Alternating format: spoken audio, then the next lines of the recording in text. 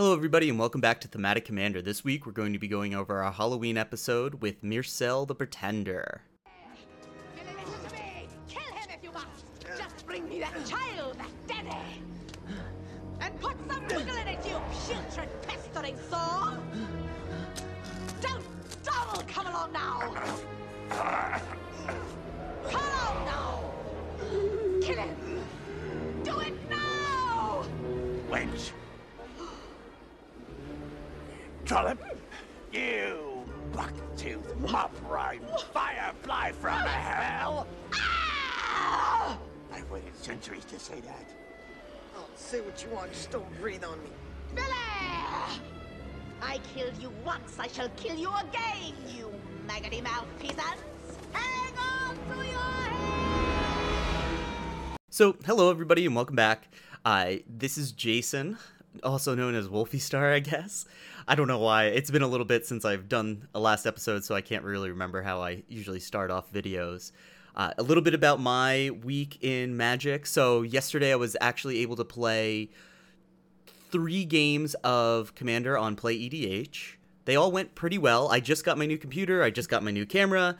So I'm all set for that kind of thing. I'm doing a D&D game this week as well, so I guess we'll see how that goes. It's my first time playing D&D 5th edition, so hopefully it's good, but you never know. But my games went pretty well. This week I played one game with... Oh, I gotta figure out the decks again. So I played one deck with Omnath, Locus of Creation. I just finished that deck. It was okay. You ended up finding out that a lot of the Enter the Battlefield and land triggers doesn't really stack past 3, with gaining the 4 life, the mana, and then dealing the 4 damage. I found myself having more landfall triggers without having anything to do and no way to generate card advantage, really. There's a bunch of ways to generate card advantages in the deck, but the next game I actually came up against the blue-red-green Omnath, and I didn't realize the second line of text was, if you have 8 or more lands, every time you make a landfall, you draw a card. That guy was actually able to ramp out pretty quickly and draw extra cards. What ended up happening, though, is he made himself too much of a threat, where with this Omnath, I don't think I made myself too much of a threat. I ended up losing that first game to an Elenda deck. They just comboed out and were able to get out a sacrifice trigger and a way to produce mana, and we lost that game. But that was like turn 4 or 5. The next game, I ended up playing the Nutristani, the populate one that you gain life. That game actually went a lot better for me. I ended up getting up to about 140 life and killing the other Omnath, the Rug Omnath player, who was in the game before that too. I got up to that massive amount of life. I had an Angelica Cord out. I had a way to keep producing and gaining life. I had Authority of the Councils out. My other 2 opponents, one was playing the fairy girl that whenever you play an artifact or enchantment, you make a fairy, and the last opponent was playing a humans deck with the partner, the cat and the girl partners.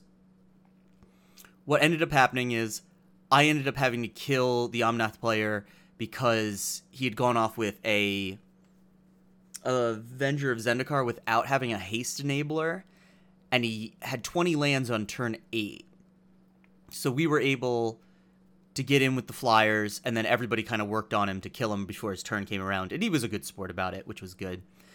Then I had a choice between going after the Elenda player or the humans player. I think it's Elenda. I don't know if it is, but that's okay. Tell me if it is, or if it's not. So I ended up going after the fairy guy because I just knew I wasn't going to be able to get in with the flyers if he got enough tokens in. So I ended up taking him out. And then it was just me and the human player. So I thought I was going to win.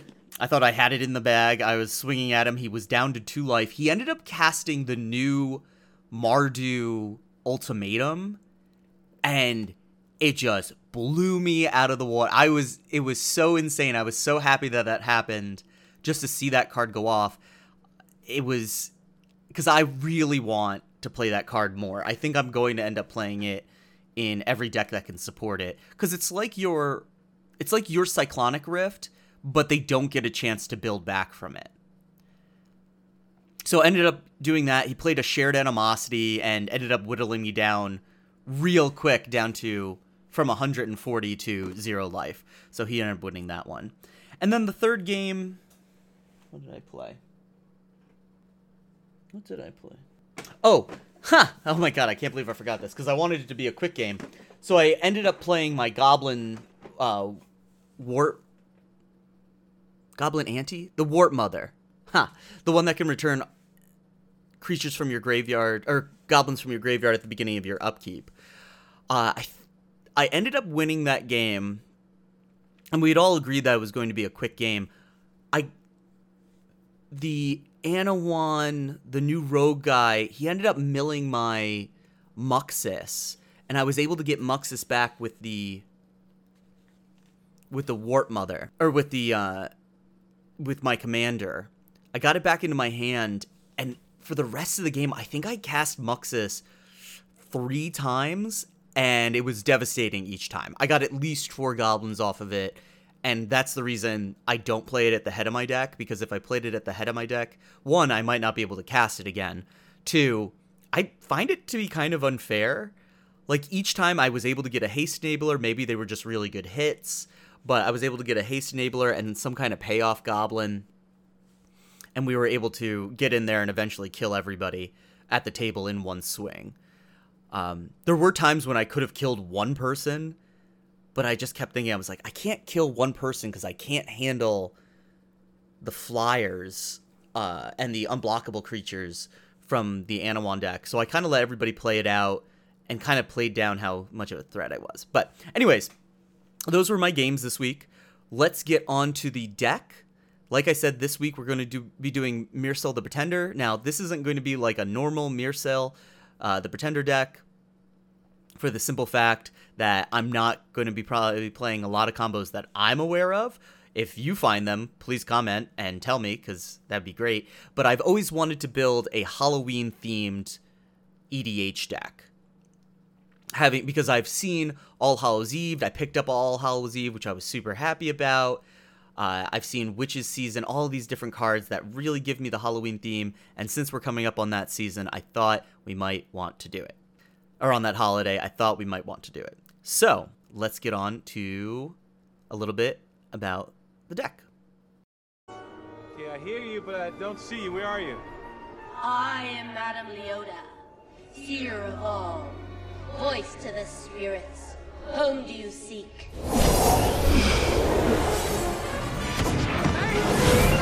Hey, what are you doing? Let me out of here! Silence! Whom do you seek? I am seeking a way out of here. Then you must look within. I don't want to look within. I want to look without. Are you deaf? There is great evil in this house. A devil's curse. It seeks to destroy you. Why would something seek to destroy me? Look, I'm just here to sell the house, okay? Dark spirits from the grave come forth. Lift us from the black. And show us the way back. Dark spirits? Hey, no dark spirits. Don't you make no dark spirits come out. Lift us up to the light. And lead us through this stormy night. Hey! Hey, everybody like to stay on the ground. You rather stay on the ground? Stay on the ground, please? Evil and darkness have fallen into night. But now, to survive, you must gain. So I'm just going to read a little bit of the history behind Mircell real quick so that I enjoy the lore part of it anyways. I'm just going to be reading off of the wiki page if you want to follow along, or if you just want to read it on your own and skip this part. So Mircell, known as the Pretender, was a power-hungry wizard who was a member of the Conclave of Mages during the post-Brothers' War Dark Ages of Dominaria. History. Lord Ith was the ruler of the Conclave until Mircell usurped his power and imprisoned him below the cavern's citadel, installing himself as the first among the equals. First among the equals. Ith's cage was created by Ballard. It was made of water silver and hung directly over a bottomless pit, siphoning off his mana and driving him mad.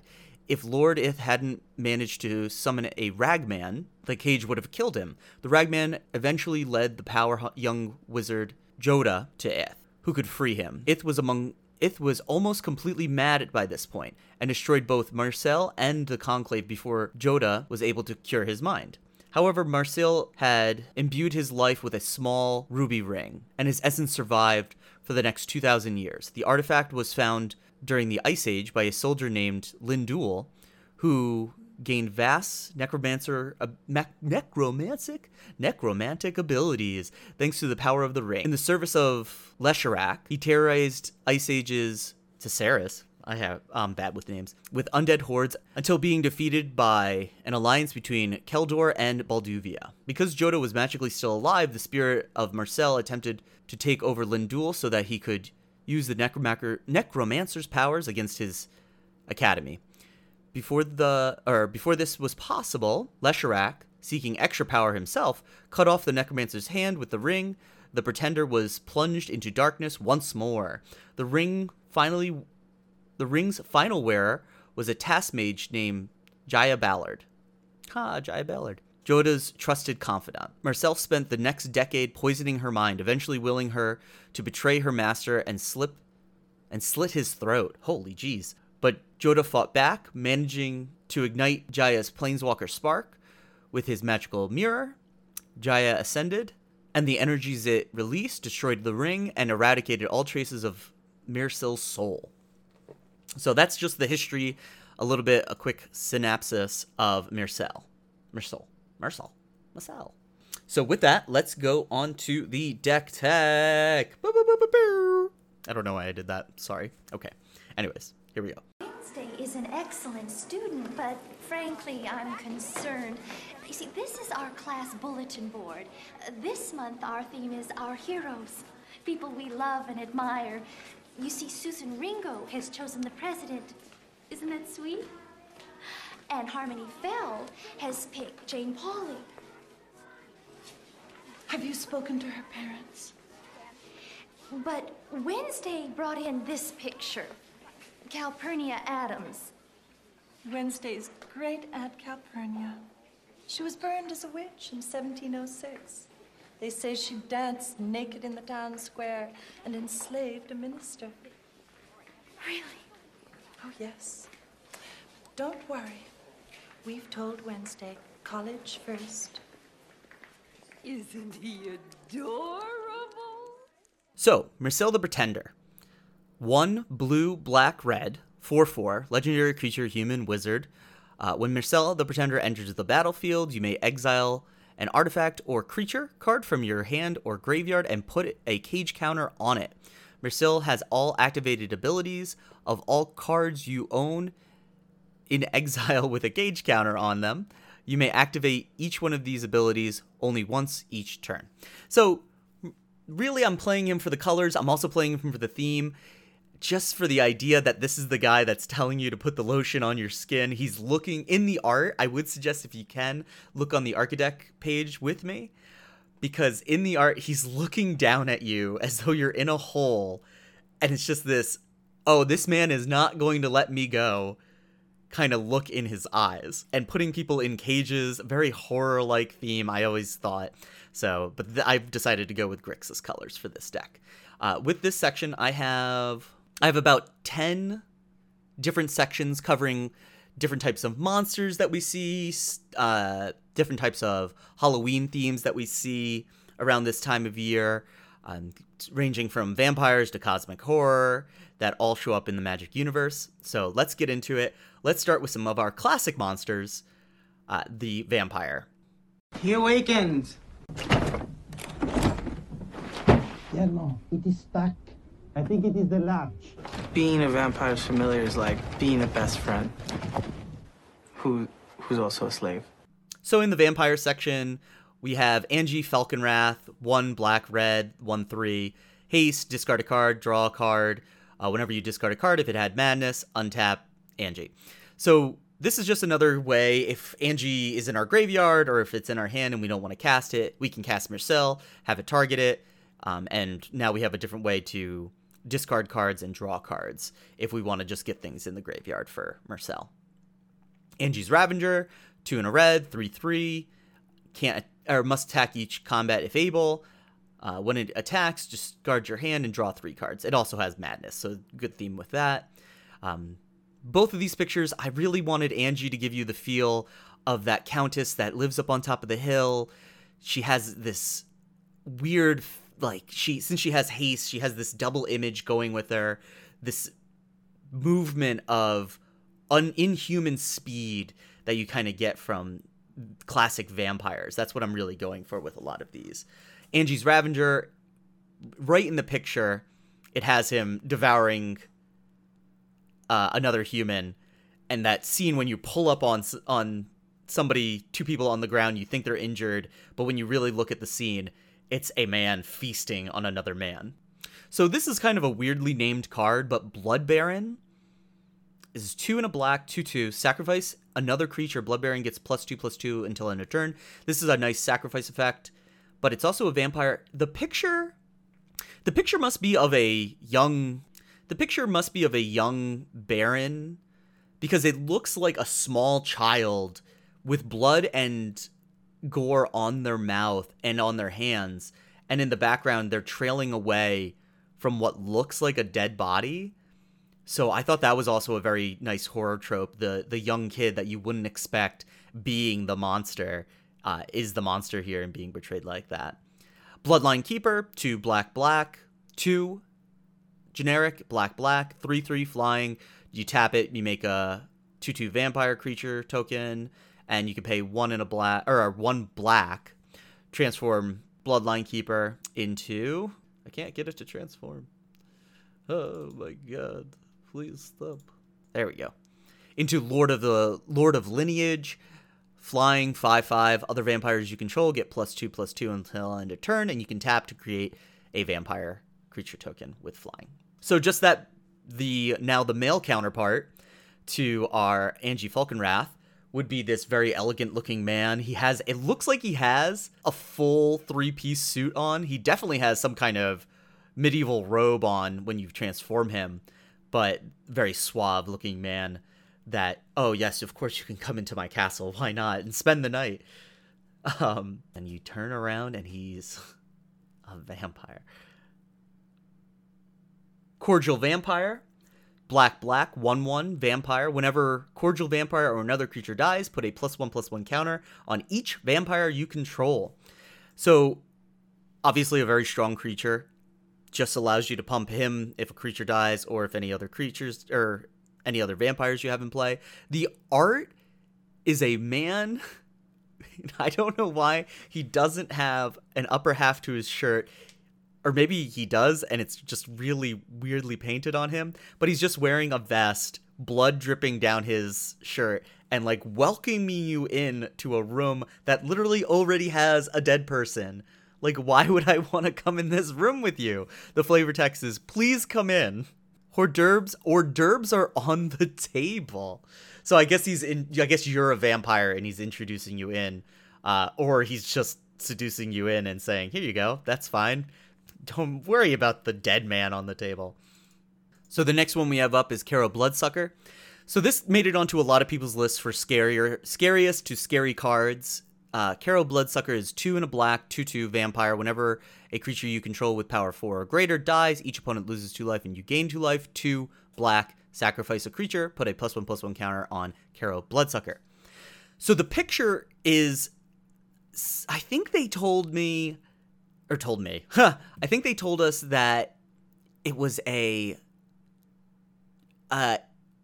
Japanese style vampire, like a jumping vampire they would consider it, but if you look at it, it's literally a man's face on top of this monster's face with 4 fangs coming out of in odd directions upwards and this long tongue coming out. When I looked at it and I got the art up really close, it was very disturbing. The last vampire we have here is Olivia Voldaren, 2 red, black, 3/3 flying vampire legend. 1 in a red. Olivia Voldaren deals 1 damage to target creature. That creature becomes a vampire. In addition to its other types, put a +1/+1 counter on Olivia Voldaren. 3 black, gain control of target vampire for as long as you control Olivia Voldaren. So, sorry, I'm just remembering something about the original art that they made fun of, but it's something to do with her legs, so if you're ever wondering about her legs. So this is also another depiction of the courtesan vampire from a lot of the stories that you read. She's also has a really good ability for Myrcel if you want to use it, although really for the most time, it would be every other turn you're stealing a creature, or you're just putting +1/+1 counters on Myrcel. Yep, she looks like she's having a ball of a time with blood in her glass and jumping up in the sky. Our next classic section that we're going to be going over is the witches section. Please have witchy clothes, please have witchy clothes, please have witchy clothes. Yes, yes, yes, yes, yes. So we have cards like Black Cat, 1 and a black, 1/1. Whenever Black Cat dies, target opponent discards a card at random. Every witch has their kind of familiar. Black Cat's very synonymous with witches and Halloween. Bog Brew Witch.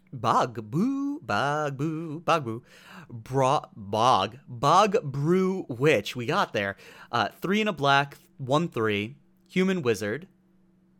2, tap. Search your library for a card named Festering Newt or Bubbling Cauldron. Put it onto the battlefield tapped, then shuffle your library. The hardest thing is finding the right ingredients. This is a classic witch. The Bubbling Cauldron is the next card.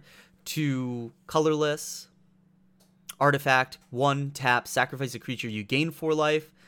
1, tap, sacrifice a creature named Festering Newt.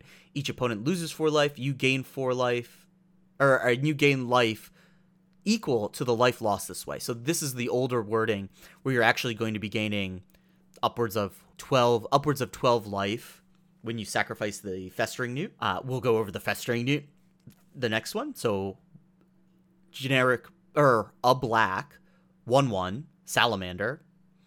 When Festering Newt dies, target creature an opponent controls gets -1/-1 until end turn. That creature gets -4/-4 instead if you control a creature named Bog Brew Witch. So a decent removal spell can hit most commanders. Next up, we have Cauldron's Familiar. Should be pretty familiar with this from Standard, and I think this was the Ovens, or Witch's Oven, I think, was banned. So a black, 1/1, cat. When Cauldron Familiar enters the battlefield, each opponent loses 1 life and you gain 1 life. Sacrifice a food, return Cauldron Familiar from your graveyard to the battlefield. And something that combos really well with that is Witch's Oven. 1 colorless artifact, sacrifice a creature, create a food token. If the sacrificed creature's toughness was 4 or greater, create 2 food tokens. And the flavor text is the wafting smells are both scrumptious and suspicious.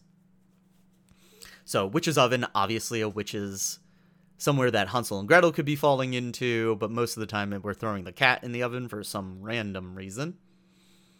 Kindly Stranger, 2 and a black, 2/3. Delirium, it's a human, or they're a human. 2 and a black, transform Kindly Stranger. Activate this ability only if there are 4 or more card types among cards in your graveyard. And the backside is Demon Possessed Witch. That is a scary witch. Why follow the kindly woman in the dark woods anywhere if it's not back out the way you came? So Human Shaman. When this creature transforms into Demon Possessed Witch, you may destroy target creature. So, and the flavor text is, I'm not afraid out there, for I know that a higher power protects me. It looks like you could use some protection from... looks like you could use some protection of your own, is on the second side. Next card up in the Witches section is Jar of Eyeballs. 3 mana, artifact. When a creature you control dies, put 2 eyeball counters on Jar of Eyeballs. 3, tap, remove all eyeball counters from Jar of Eyeballs. Look at the top X cards of your library, where X is the number of eyeball counters removed this way. Put 1 of them into your hand and put the rest on the bottom of your library in any order. So a little bit of a card advantage card. Really, it's a jar of eyeballs, and I think it's hilarious that you put 2 eyeball counters on it when a creature you control dies. So, and the last card in our witches section is Season of the Witch. Black. Enchantment. At the beginning of your upkeep, sacrifice Season of the Witch unless you pay 2 life. At the beginning of the end step, destroy all untapped creatures that didn't attack this turn, except for creatures that cannot attack. So this is kind of a forceful way to make everybody kind of go mad and start attacking. The picture is very reminiscent of I just watched the movie Abby Normal. No. It's a Netflix just has it out because right now me and my significant other are going through all of the Halloween movies that are kind of kiddish more than horror based. I'm not a big horror fan, but okay. So it was Paranorman. So right at the end of Paranorman, there's this scene where the quote unquote witch manifests and comes in as this cloud of nefarious faces and scariness, and that's kind of what Season of the Witch is depicting here. It's kind of a cloud picture over top of I love the dark art. But yeah, so that's our witches section. On to the next section, literally Frankenstein's monsters section. Dr. Frankenstein. Frankenstein. You're putting me on. No, it's pronounced Frankenstein. You must be Igor. No, it's pronounced Igor. So Frankenstein's monster, we'll start off in this section with Frankenstein's monster. X black 01. As Frankenstein's monster enters the battlefield, exile X creature cards from your graveyard. Oh, very thematic for Frankenstein's monster. If you can't, put Frankenstein's monster into its owner's graveyard instead onto the battlefield. For each creature card exiled this way, Frankenstein's monster enters the battlefield with a +2/+0 or +1/+1 or +0/+2 counter on it. Frankenstein's monster, you gotta have it in a Halloween themed deck. A few other visions that I have for Frankenstein's monster. A lot of Innistrad and Dark Ascension did some things with these. So Geralf's Mind Crusher, 4 blue, zombie horror, 5/5. When Mind Crusher enters the battlefield, target player puts the top 5 cards of his or her library into his or her graveyard. It has Undying. When it dies, it comes back with a +1/+1 counter on it. And if it were to go to the graveyard with a +1/+1 counter, it doesn't come back. But if you look at this art, it's all of the Geralf and I think they're called Stitchers are all basically a Frankenstein-esque version. If you look at them closely, they have stitch work through them. They are obviously different parts of different people and creatures.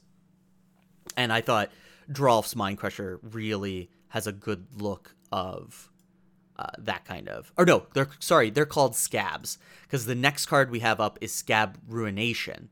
1 blue, 5/6. As an additional cost to casting Scab's Ruination, exile 3 creature cards from your graveyard. So that's the theme. You're pulling back bodies from the graveyard. Flying, you may cast Scab Ruination from your graveyard. So if you look at this picture, it's obviously a Drake stitched onto a human, stitched onto just whatever body parts they could find. So that's it for our Frankenstein monsters. Let's go on to our mad scientists. So our Frankenstein. Are you saying that I put an abnormal brain into a 7.5-foot long, 54-inch wide gorilla? Is that what you're telling me? Quick, get it up! So let's start off with Ludovic, Necro Alchemist. 1 blue-red, legendary creature, human, wizard. At the beginning of each player's end step, that player may draw a card if a player other than you lost life this turn. It has partner with, and this is the ubiquitous partner with. You can just have any type of partner if you want. That doesn't require them to partner with certain people. How does one become a self-taught genius? Naturally, it requires brains. And they are a 1/4. And then we have Ludovic's test subject, 1 blue, 0/3 defender, 1 in a blue, put a hatch counter on Ludovic's test subject. Then if there are 5 or more hatch counters on it, remove all of them and transform into Ludovic's Abomination. 13/13 Trampler. So this is just the mad scientists tinkering with something that they probably shouldn't be, and it turns into this massive creature that they kind of lose control of when it comes time. And then there was one card I wanted to mention, and it should be in the Frankenstein section, but I put it next to the partner that would make most sense. Kramis Ludovic's Opus. 3 blue-red, 4/4, flying haste. When an opponent casts zombie horror, whenever an opponent casts his or her second spell each turn, draw a card. And the flavor text is, it lives. Ludovic Necro Alchemist. So obviously this is Ludovic's final monster. This would be his Frankenstein if we were going to use that name again. So there we go. Next, we're going to go on to ghosts, because who doesn't like a good Charlie Brown? Gozarian? Good evening. As a duly designated representative of the city, county, and state of New York, I order you to cease any and all supernatural activity and return forthwith to your place of origin or to the nearest convenient parallel dimension. That ought to do it. Thanks very much, Ray. We have Dungeon Geist, 2 blue, 3/3 spirit, flying. When Dungeon Geist enters the battlefield, tap target creature an opponent controls. That creature doesn't untap during their controller's next untap step for as long as you control Dungeon Geist. And the picture is depicting 3 spirits carrying a wrapped up man away, bound in chains. So I imagine they probably have to kill those Dungeon Geists before they get this man back to wherever they were going with him. Soul Caesar. We're going to say that name like 6 times. 3 mana, or 3 generic blue, 1/3 flying. When Soul Caesar deals combat damage to a player, you may transform it. If you do, attach it to target creature that player controls. And the flip side is Ghastly Haunting. Enchant creature. It's an enchantment aura. You control enchanted creature. So this card I chose because it's a mind control, for one, and it's a depiction of, I would think, a mourning person and this kind of demonic spirit behind them creeping up. And then when you transform it, it's just that same person's neck completely cracked, spun around, arms flailing, and the spirit taking them over. And the flavor text is, the body often twists and flails sporadically as the spirit explores its new home. So this is just showing you that this possession is not gentle and they do not care about you. And then our last spirit is Uninvited Geist. 2 blue, 2/2. Flying spirit, Skulk. This creature can't be blocked by creatures with power greater. When Uninvited Geist deals combat damage to a player, transform it. The flavor text is, a slow knock at midnight is best left unanswered. Unimpeded Trespasser is the flip side. Creature spirit, 3/3. Unimpeded Trespasser can't be blocked, obviously. Knocking was simply a formality.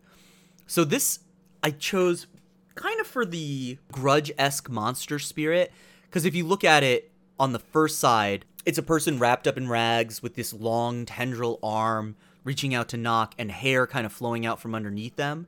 And then if you turn it around, it's just all of these arms coming out through the door and this long hair coming out from underneath the hood. So that's why I kind of chose this one. That, and it's a 3/3 unblockable. So then we have, now this section's really small, but I definitely needed to include them. We have werewolves.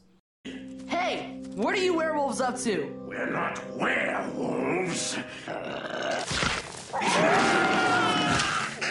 We're why wolves. Why wolves? Creatures possessed by the spirit of inquiry. And bloodlust. What? So with werewolves, we have a afflicted deserter, 3 in a red, 3/2, human werewolf. At the beginning of your upkeep, if no spells were cast, last turn, transform afflicted deserter. Werewolf, 5/4. When this creature transforms into werewolf ransacker, you may destroy target artifact. If that artifact is put into the graveyard this way, werewolf ransacker deals 3 damage to that artifact's controller. And then at the beginning of your upkeep, if a player casts 2 or more spells, transform it back. And then the other one I chose was Handwire Watchkeeper. 2 in a red, 1/5, defender. Same with the werewolf theme. And then werewolf on the backside, 5/5. Bane of Handwire attacks each turn if able. At the beginning of your upkeep, if a player casts 2 or more spells, you transform it back. So Handwire is going to come up a few times because Handwire doesn't get a break. And the flavor text is, he scanned for wolves, knowing that there's one he can never anticipate.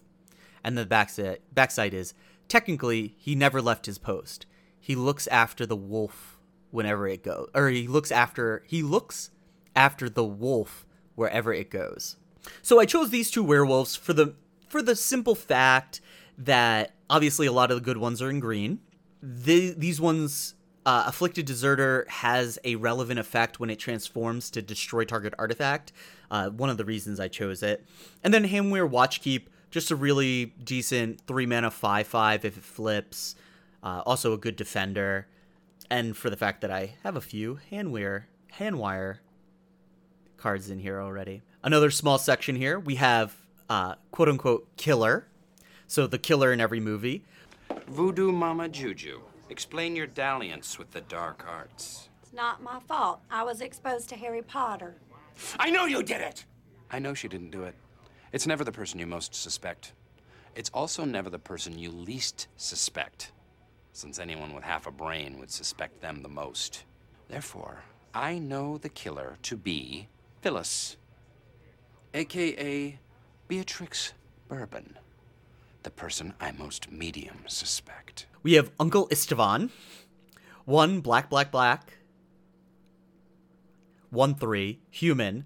Prevent all damage that would be dealt to Uncle Istvan by creatures.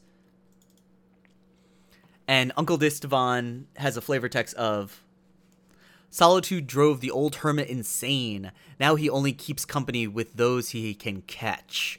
The picture is a old man, shaved head, long beard, bloody axe, and a skull hanging from the bloody axe. I mean, that flavor text just tells you it all. He is the killer. He is the man that is going to sneak up behind you, be in every place that you can't reach, or that you can reach to. You will never be able to hide. All you can do is run. And then we have Eldris the Binding Blade, 7 mana, legendary artifact equipment. Equipped creature gets +1/+0 whenever equipped creature deals combat damage to a player. Unattach Eldris the Binding Blade, then transform it. Equip cost is 1. Those who grip its handle soon hear the demon's call. And on the backside, we have Wyangar's Unbound, legendary creature, demon, flying, intimidate, trample. When a player loses the game, put 13 +1/+1 counters on this creature. It's a 13/13. There are not enough lives on Innistrad to satisfy his thirst for retribution. So I chose this card basically because it's the killer's knife. If you look on the front hand, it's a man's hand that was gripping it. Obviously, he's died, probably sacrificing himself, which wouldn't make much sense for the card. But there's blood on the blade, and then it turns into this demonic 1313 creature that's going to terrorize the entirety of the world. So it's just kind of either the sacrificial knife that they use in some of the horror movies, or it's the killer's knife, whatever you'd like to go with that. And then our last kind of creature section would be cosmic horror. What is it? Is it working? What did you see? Fiddleford? When gravity falls and Earth becomes sky, fear the beast with just one eye. Fiddleford, get a hold of yourself. You're not making any sense. This machine is dangerous. You'll bring about the end of the world with this. Destroy it before it destroys us all. I can't destroy this. It's my life's work. I fear we've unleashed a grave danger on the world. One I'd just as soon forget. I quit. Fine. I'll do it without you. I don't need you. I don't need anyone. What? Who said that? I was in over my head and feared I was losing my sanity. I needed help. Someone I could trust. So Cosmic Horror, we're going to start with, like I said, we have some more handwire cards. Handwire Garrison, 2 and a red, Human Soldier. Whenever Handwire Garrison attacks, put 2 1/1 red human creature tokens into the battlefield, tapped and attacking. And it has Meld. It is a 2/3. We are ready for anything. So this depicts kind of the village that doesn't want to let anybody in, kind of like the I Am Legend fortifications, where they're just getting ready for anything that might come up on them. And then we have Handware Battlement. This is the battlements that they serve on. Handware Battlement is a land, tap, add 1 color to your mana pool, red and tap, target creature gains haste until end of the turn. And then 3 red, tap. If you control both, if you both own and control Handware Battlement and a creature named Handware Garrison, exile them and then meld them into Handware the Writhing Township. And Handware the Writhing Township is a 7/4 trample haste. When Handware the Writhing Township attacks, put 2 3/2 colorless Eldrazi horror creature tokens into play, tapped and attacking. And this, I mean, the whole narrative is played out between the two cards. So you have the Handware Garrison and the Handware Battlement. Both are just this town that's trying to keep outsiders out, and something is lurking on the inside of this township anyways. And then when you find out on the backside is the entire township comes alive, and it's basically all these human bodies melding with the landscape and rolling through and creating more horrors as it goes. I love this card. I love all the meld cards, really, when it comes down to it. So that's all of our specific creature-themed cards. Now I'm just going to go on to one of our last sections here with the Halloween-themed cards. Boys and girls of every age, wouldn't you like to see something strange? Come with us and you will see. This our town of Halloween. This is Halloween. This is Halloween. Pumpkins scream in the dead of night. Now there's going to be some creatures in here, some cards that just I thought were very Halloweenish. We can start with the first one being All Hallows Eve. 2 black sorcery. Exile All Hallows Eve with 2 scream counters on it. So it's kind of a suspend before suspend. At the beginning of your upkeep, if All Hallows Eve is exiled with a scream counter on it, remove a scream counter from it. If there are no more scream counters on it, put it into your graveyard, and each player returns all creature cards from their graveyard to the battlefield. All Hallows Eve, a card I've loved since I started playing Magic, along with Staying Power. I love the art, I love the theme behind it. Not a really good reanimation spell, but a very fun reanimation spell. Very expensive, we'll get into that. But I'm so glad I picked up one of these. Just such a good themed card. And along with that, its counterpart being a much better card in Living End. Living End is 3 black sorcery. Each player exiles all creature cards from his or her graveyard, then sacrifices all creatures he or she controls, then puts all creatures he or she controls that were exiled this way onto the battlefield. just a better version of it. Also a type of wrath that we can play, which is really good, and a reanimation target, seeing that we have 34 creatures, I believe. Army of the Damned, 5 black. Sorcery, create 13, a lot of 13s if you've noticed. I hope I can get 13 13s in here. Create 13 2/2 tapped zombie creature tokens. Has flashback for 7 black. And flashback just means you can cast it from your graveyard. Sometimes death comes knocking. Sometimes it tears down the walls. Then we have Blasphemous Act. And obviously, Army of the Damned is just that depiction of the end times. Zombies coming through the walls. You can't stop them. This is the end. Blasphemous Act. 8 in a red. Sorcery. The spell costs 1 less for each creature on the battlefield. Blasphemous Act deals 13 damage to each creature. Holy places are no longer sanctuaries for the dead, and death is no longer sanctuary for anything. Thalia, Night Cathar. So, Blasphemous Act I really liked as a depiction of, it's the beginning of the movie, you're walking into this scene, everybody is dead. You don't know why, this could be the past, a flashback, but something terrible happened in this place, and you don't know what.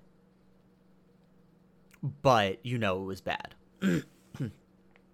Then I am playing Blood Moon. You don't have to play Blood Moon, obviously, because it's not the greatest of cards in a 3-color deck, and there are some themed cards. But Blood Moon, I thought, fit the theme. 2 in a red, enchantment, non-basic lands are mountains. Heavy light flooded across the landscape, cloaking everything in a deep crimson. So just obviously, when you look up, that ominous moon, something bad is happening this night, and you don't know what, but it's about to happen. Creepy Doll, obviously, Bride of Chucky, all those types of creepy dolls. 5 mana, artifact creature, construct. Creepy Doll is indestructible. Whenever Creepy Doll deals combat damage to a player, flip a coin. If you win that flip, destroy target creature. It is a 1/1. A child's porcelain doll went missing one night, as did a pair of kitchen shears and the town's magistrate. So, the murderous doll, the child's toy, anything like that is depicted in Creepy Doll here. Dance of the Dead, 1 in a black. Enchantment Aura, enchant creature card in a graveyard when Dance of the Dead enters the battlefield. If it's on the battlefield, it loses enchant creature in a graveyard. Oh my goodness. And gains enchanted creature put onto the battlefield with Dance of the Dead. Put enchanted creature onto the battlefield tapped under your control and attach Dance of the Dead to it. When Dance of the Dead leaves the battlefield, this creature's controller sacrifices it. Oh my gosh. And that's not even the end.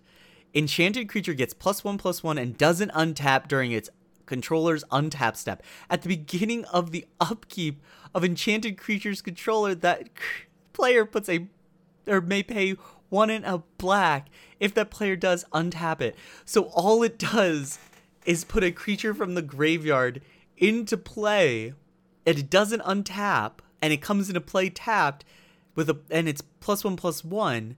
And you can pay 1 in a black during your upkeep to untap it. I don't know why. It must have to be that wordy. But Dance of the Dead, a time for the dead to come back, is Halloween. Now, I thought it would be really bad if I didn't include one of these creatures. Festering Mummy.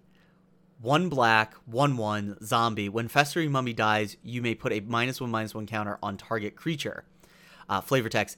As its putrid flesh withered away, its mangled hunger grew. So the classic mummy, I really thought needed to be a part of this in some way. Obviously, there is the classic mummy card, which is just not very good. And Festering Mummy is just this 1/1 that kind of gives you this upside. So I thought I'd include this one. Haunting Wind, 3 in a black, enchantment. Whenever an artifact comes into play tapped, or whenever a artifact becomes tapped, or a player activates an artifact ability without tapping, activates an artifact's ability without tap in the activated cost, Haunted Wind deals 1 damage to that artifact's controller. So I'm pretty sure this keeps us away from any of our mana rocks dealing damage to us, but it also kind of gives you a way to keep other people from activating artifacts that don't have tap abilities multiple times. But Haunted Wind, obviously this depiction of a haunting of a mystical artifact, and I thought it really needs inclusion in a Halloween-themed deck. Next card up, not the greatest of cards, but also definitely on flavor, Headless Horseman. 2 and a black, 2/2. Summon Horseman.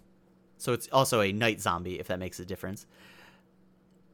The ghost rid forth to the scene of battle in nightly quest of his head. Not nightly as in night. He sometimes passed along the hollow like a midnight blast. Washington Irving, The Legend of Sleepy Hollow. So literally pulling right from Sleepy Hollow. Mayor's Gargoyle. 5 mana, 4/4 artifact Golem. Gargoyle. Defending. Mayor's Gargoyle is indestructible as long as it has Defender. Pay 1 until end of turn. It loses Defender and gains Flying. Nothing could break it but the fall. Gargoyles, I looked up classic-themed monsters, and I guess gargoyles were one of the classic-themed monsters. Speaking of a classic-themed monster, we have Midnight Banshee, 3 black, 5/5 creature spirit. Wither. This Wither is an activated ability. Or not an activated ability, is an ability. This deals damage to creatures in the form of -1/-1 counters. At the beginning of your upkeep, put a -1/-1 counter on each non-black creature. Many have heard the beginning of its low, sustained shriek, but few the end. So, have to have a Banshee in a Halloween-themed deck. It's also another spirit. I guess it could have gone under Ghosts, but I decided to put it under Spirits.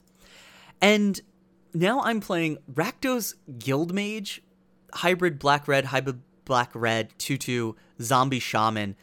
3 and a black, discard a card, target creature gets -2/-2 until end of turn. 3 and a red, create a 2/2 or a 2/1 red goblin creature token with haste. Exile it at the beginning of the next end step.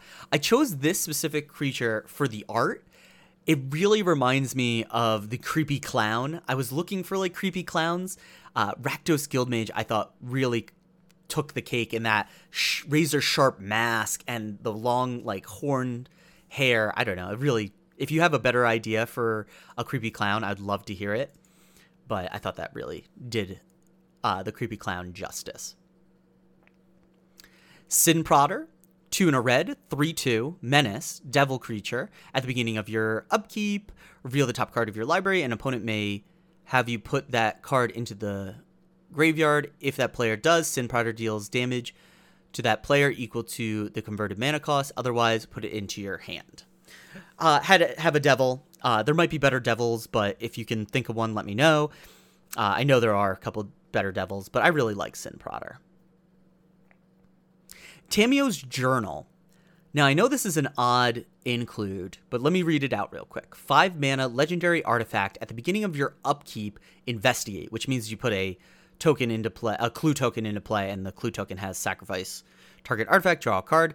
You can tap, sacrifice 3 clues, search your library for a card, and put that card onto the battlefield, then shuffle your library. Entry 4/4. There's more to Avacyn's madness.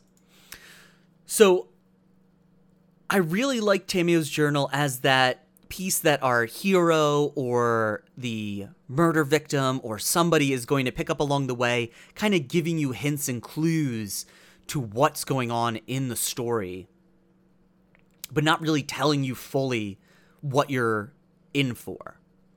And I wanted something to depict that. I thought Tamio's Journal did a really good job on doing that. To the Slaughter. 2 and a black, instant. Targeted player sacrifices a creature or planeswalker. If you have Delirium, instead that player sacrifices a creature and a planeswalker. Where has that little Gossamer gone? Gossamer? Oh, where is that little Gossamer gone? And it's depiction of some kind of monster about to eat a poor little lamb. And I thought To the Slaughter, there just is that depiction of anybody going to slaughter. And then we have a Hangman's Tree in Tree of Perdition, 3 black, 0-13 plant, defender, exchange, target opponent's life total with Tree of Perdition's toughness. There will be no absolutions. So Tree of Perdition works well with Mersil. You can make people's life total 4 instead of 13 if you'd like to do that. It's also just, if you look at the art, there's already people hanging from Tree of Perdition. And this is just another scene that you come up on in horror movies. People dead, hanging.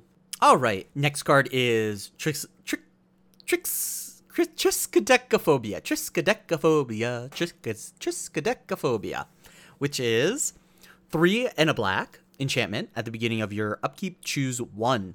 Each player with exactly 13 life loses the game. Then each player gains a life. And then it has another one. Each player with exactly 13 life loses the game. Then each player loses a life. So Triskaidekaphobia is obviously the fear of the number 13.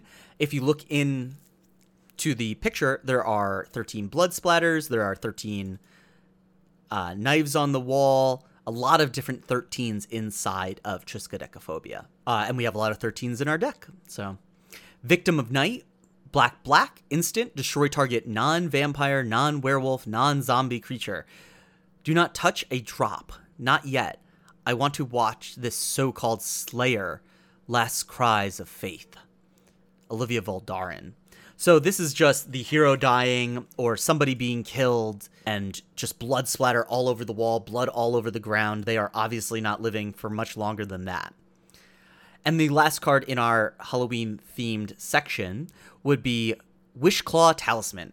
1 in a black artifact. Wishclaw Talisman enters the battlefield with 3 wish counters on it. 1, tap, remove a wish counter from Wishclaw's Talisman, search your library for a card, put it into your hand, then shuffle your library. An opponent gains control of Wishclaw's Talisman. Activate this ability only during your turn. So this is Magic's theme of the monkey paw, where when you're making a wish, something bad from that wish is going to happen. And the bad thing that's going to happen from this is you're going to give somebody else a wish. And then hopefully they will give it back to you. Now, I think if you do... I don't think there's a way to get the wish counters on Mersil. So you can't ever actually activate this, I believe, with Mersil. But at least it's a decent tutor. I like playing this card. There's always somebody that is willing to give you 2 tutors if you give them 1. So always look out for that. Oh my goodness, I did not finish Cosmic Horror. So I have 2 last cards in Cosmic Horror. We have Brain Maggot, 1 in a black, 1/1, enchanted creature, insect. When Brain Maggot enters the battlefield, target opponent reveals his or her hand, and you choose a non-land card from it. Exile that card until Brain Maggot leaves the battlefield. So Brain Maggot has a promo art. I mean, the regular art is also extremely gross, but the promo art is a maggot literally leaving someone's head, and it's just a disgusting card. And then the last card in Cosmic Horror would be the big bad, the Emrakul, the Promised End, 13/13 for 13. Aha, we're going to get there with all our 13s. Legendary creature Eldrazi. Emrakul, the Promised End costs 1 less to cast for each creature or for each card type among cards in your graveyard. When you cast Emrakul, you gain control of target opponent's player's next turn. After that turn, that player takes an extra turn.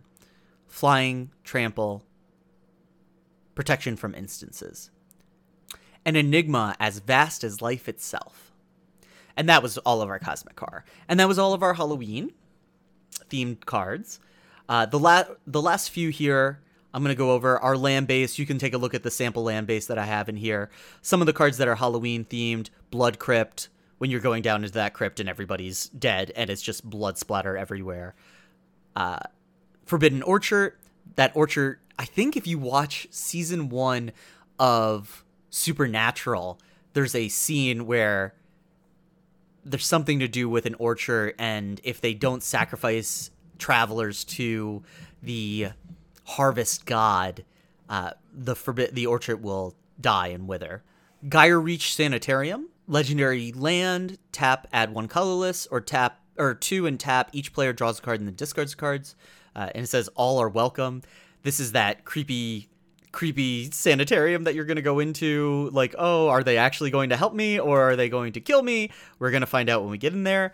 Ghost Quarter, a town completely invaded by ghosts, obviously.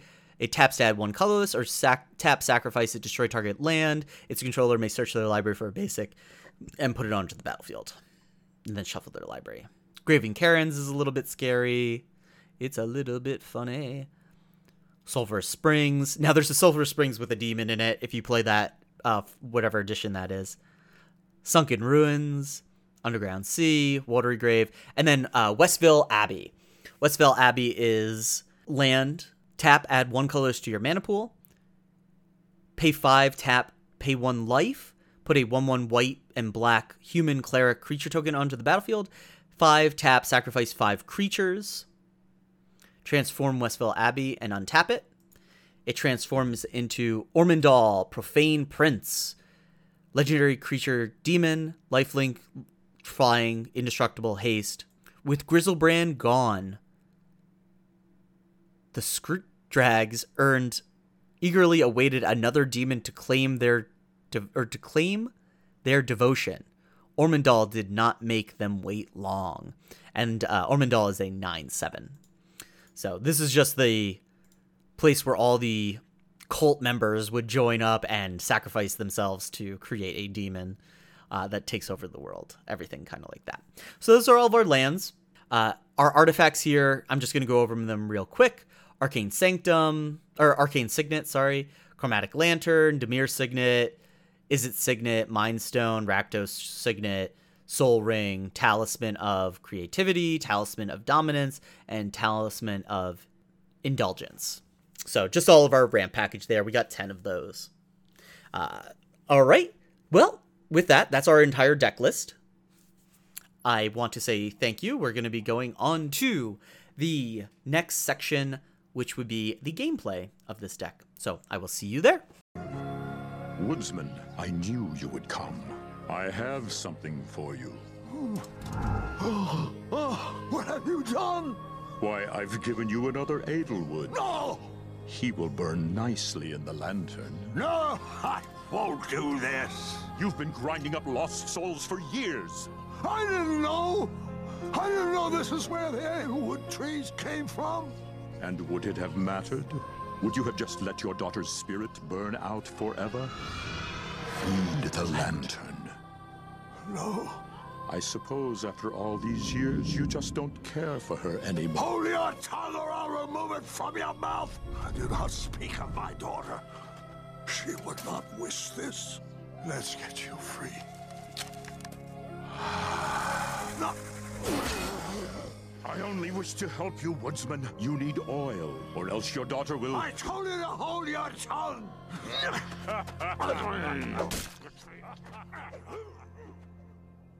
All right. Hello, everybody, and welcome back to this. So going to be going over a little bit of how this deck will play, a little bit of the color, the amount of creatures we have. So when it comes to creatures, we are very creature heavy, which is good because we have cards like Living End and All Hallows Eve. We are playing 36 creatures. We're playing 18 enchantments, 10 of those being our mana ramp spells, which is where we want to be at. 37 lands. Now that's a little low. You could add one more land. There are some of the modal lands you can add to if you want to have a little more versatility. Enchantments 6, instances 2, and sorceries 5. We are mostly black, having 42 different black cards, 12 red, and 9 blue. So that's why a lot of our lands are going to be the ones that create black when it comes down to it. Our average converted mana cost is 3.42, so a little bit high, but we are playing a total of 18 2-mana spells, which would be all of our artifacts for the most part. And then we're playing 17 3-mana spells. So we're right in that range that we want to be in Maybe our 4-drops are a little high, but for the most part, not too bad. I am 1 card over right now. You can take it out if you want to. Oh, wow. How did I miss that card? I have to go back. We have to go back. We have to go back. So the 1 card I didn't mention, and it doesn't really go with the theme of the deck too much, so it's up to you if you want to play something like this. Startled Awake. 2 blue sorcery. Target opponent puts the top 13 cards of his or her library into his or her graveyard. And then you can pay 3 blue. Put Startled Awake from your graveyard onto the battlefield. Transform, activate this ability only anytime you could activate a sorcery. And then it transforms into Persistent Nightmare. Oh god, what a good art. Creature Nightmare, Skulk. Can't be blocked by creatures with greater power than it. When Persistent Nightmare deals combat damage to a player, return it to your hand. So, and then the flavor text is, this seems so real. So now, Startled Awake obviously doesn't have a whole lot to do with the deck. It's not anything that great. We're not going to be really milling anybody out, so that's why I didn't mention it in the card section. But it's basically a haunting scenario. It's this child over somebody's bed. It probably might be his mother's. And then when you turn around, it's the child fully almost corporeal in this ghostly form with a blade in his hand and the woman's back turned. So I thought it was just such a flavor win when it came to that. But really, the mill ability is so not needed. One of the reasons our converted mana cost is probably so high is that we're playing Emrakul, the Promise End, being 13, but really for the most part you're not going to be paying 13. You might end up playing 10, or if you're lucky maybe 8, like that if you'd like. With things like Anju, we can start reducing those costs. I tried to play a lot of the cards that are good on their own, so like Olivia Voldaren, Anji Falconwrath, Anji's Avenger, Scab Ruination, Handwear Garrison. I tried to play a lot of these cards because if I were to go with like a tribal theme on all of the sections, you really couldn't get a cohesive tribal theme going because there are a lot of vampires that pump themselves. There's a lot of zombies that pump themselves and pump other zombies. Same with ghosts, witches not so much. Witches are kind of cool like that. They're kind of just good. And then the werewolves are obviously also good with other werewolves and certain cards that support werewolves. So a lot of the cards I went with really are just good on their own. Ludovic Test Subject, things like that. So really it's just a hodgepodge of cards. We do have a couple Wrath spells in Blasphemous Act and a Pseudo Wrath in Living End. But for the most part, it's really just to show off the theme. Some game enders in Army of the Damned. Bloodline Keeper's really good in generating tokens.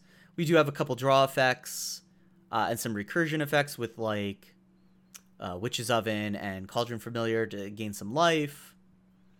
But hopefully, if you play this deck, you can just get out those big beaters and get out some of the Halloween-themed cards and see how they do. But with that, let's go on to the budget section. Extinguisher against the fires of the underworld, eh? Pretty good plan, short man. I think you set us up, Grandpa. Well, at least you weren't bored, were you? There is no haunted train. Well, now I didn't say that.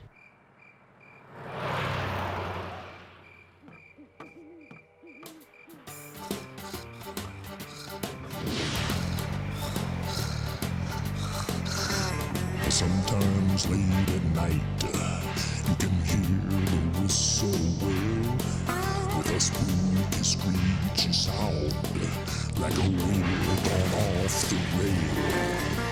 And up in the smoky clouds, you can almost recognize the ghost of a crazy engineer with fiery silver eyes. So with the budget section, this deck comes in at $950.51. So a lot of that price, if we took out All Hallows Eve, we go down If it's taking the Card Kingdom, we go down by $500. If it's taking the TCG Player thing or price, we go down by $260. So no matter what, you're cutting off a huge chunk of change there. That's mostly where the money comes from. Also, our land base, you don't have to use this kind of land base if you have stuff like this. It's also coming in at $156, so it's not really worth mentioning both of those. Besides those two big expenditures, a couple of the more expensive ones would be things like Bloodline Keeper being $14.99, a little expensive. Some of the talismans, some of the old talismans are kind of expensive. Talisman of Indulgence and Talisman of Domination being like $10. Obviously, you can run different mana rocks if you'd like to. Ludovic Necro Alchemist is about $7 as well. I have a feeling those partners are going to get reprinted in the new Commander Legends, so I would wait on stuff like that.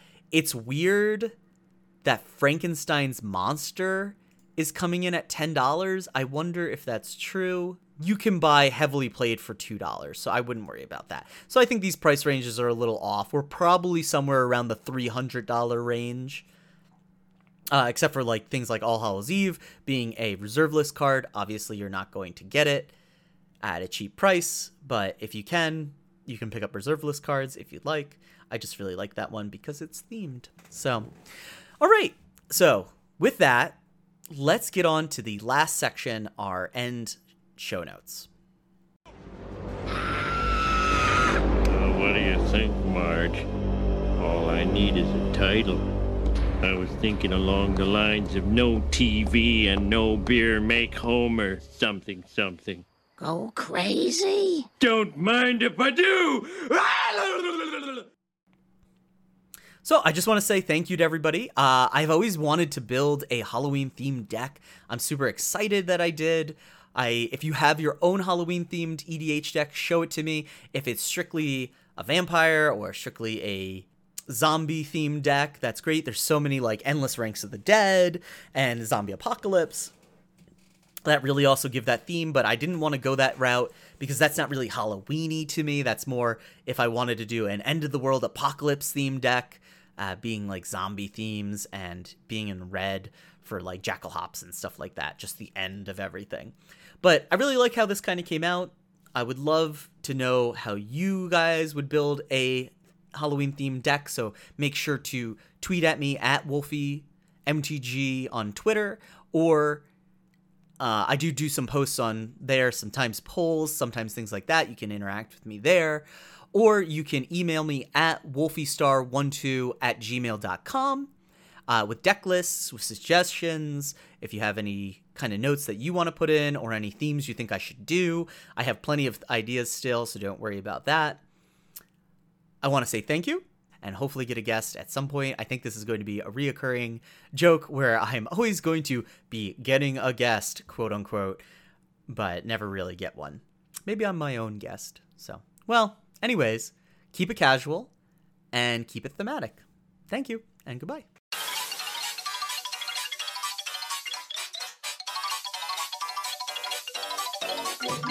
Spooky, scary skeletons and shivers down your spine. Shrieking skulls will shock your soul, seal your doom tonight. Spooky, scary skeletons speak with such a screech. You'll shake and shudder in surprise when you hear these zombies shriek. We're so sorry, skeletons, you're so misunderstood. You only want to socialize. This would help. This would help. This would help. This would help. This would help. Hello, hello. Hello, everybody, and welcome to Thematic Commander. This week, we're going to go over our Halloween episode. So, hello, everybody, and welcome back to Thematic Commander. This week, we're going to be going over... Wow, today. This is crazy. Everything.